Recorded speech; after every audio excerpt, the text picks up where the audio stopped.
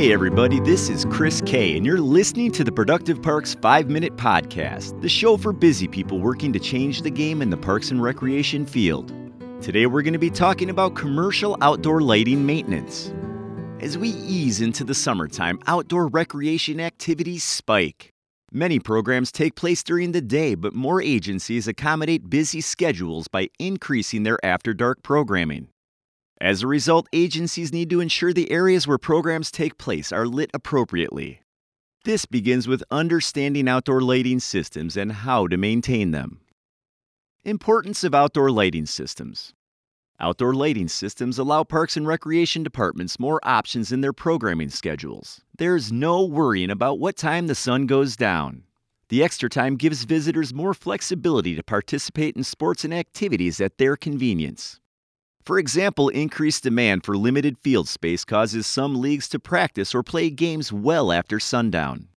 Lighting systems need to provide adequate light in specific areas to make programming safer and more enjoyable. Outdoor lighting systems keeps participants safe by providing appropriate lighting for sports and recreation activities. Increases public safety by illuminating potential hazards and security threats. Allows more opportunities for outdoor recreation activities and programming income. Helps programming and maintenance staff efficiently set up and clean up after evening activities. Drawbacks of outdoor lighting systems. Since many parks and sports fields are made in or near residential areas, using them at night presents the problem of light pollution. While an agency's outdoor lighting may be great for helping an athlete catch a fly ball or spectators to get back to their cars safely, it's not always very popular with the neighbors. Most stadium lights are mounted between 40 to 60 feet high. Street lights and parking lot lights usually get mounted at 20 to 30 feet. Misaligned or poorly designed lighting systems can cause light to spill or glare into nearby homes, streets, and natural areas. Furthermore, the sky glow caused by the lights can be distracting and irritating for residents.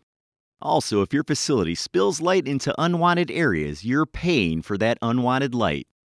Maintaining the outdoor lighting system helps reduce light pollution and cut down on energy costs. Outdoor lighting systems components. The components of an outdoor lighting system affect how you maintain the system. Here are 3 key components. Luminaire assembly.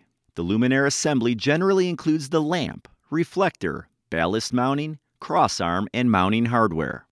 Of course, this will depend on the type of lighting used. For example, LED lights do not require a ballast. They get regulated by a driver inside the LED unit.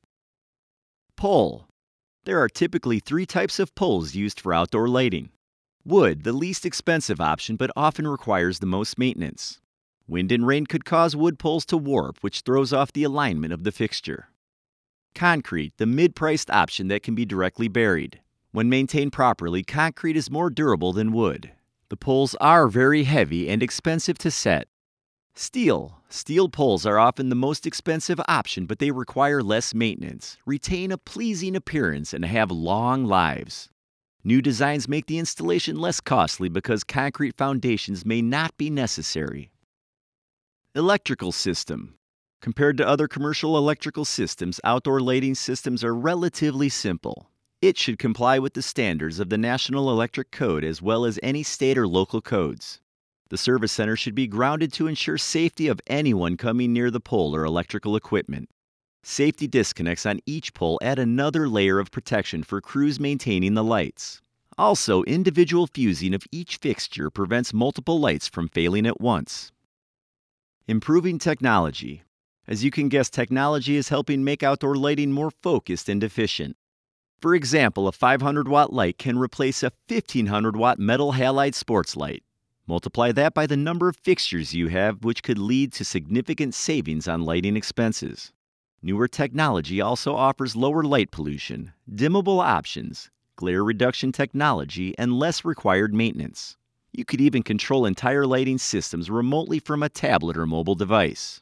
Still, not every agency is in the position to purchase new technology or retrofit it to an existing structure. So if your agency cannot afford to make upgrades, it's essential to take care of the system you have. The benefits of maintaining outdoor lighting systems.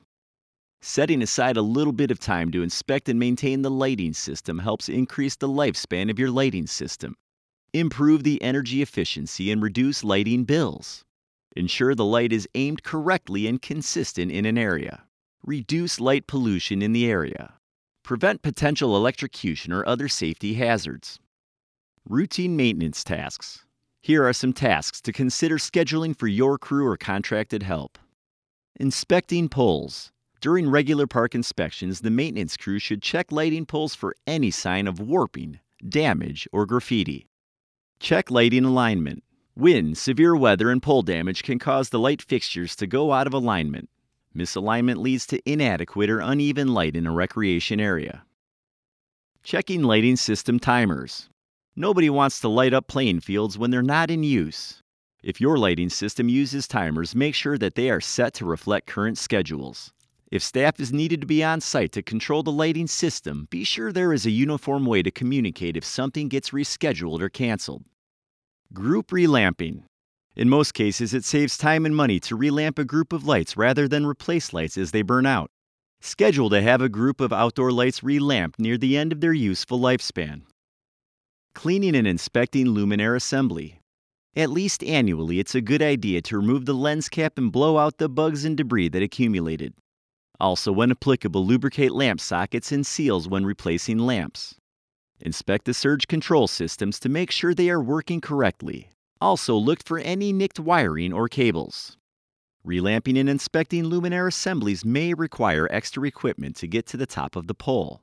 Equipment rental needs to be figured into the cost of maintaining outdoor fixtures. Scheduling and tracking outdoor lighting maintenance. Schedule maintenance for your outdoor lights near the beginning of the playing season. Also plan a thorough inspection of the lighting system at the end of the playing season. Periodic spot checks during the season and off-season will alert your team to any potential problems before they may require significant repairs. Like lighting technology, maintenance scheduling and tracking are evolving thanks to technology. Software makes it possible to save time, money, and communication breakdowns while ensuring the maintenance team knows what needs completion and when. Some maintenance software even allows you to have digital copies of the owner manuals, manufacturer guidelines, and warranty information readily available for the maintenance team to reference. Whatever you use to schedule maintenance crew tasks, it's an excellent idea to pre-schedule outdoor lighting maintenance tasks so they don't get overlooked. Thanks for joining me for this episode of the Productive Parks Podcast. Remember to tune in each week for more tips on how to make your agency more productive.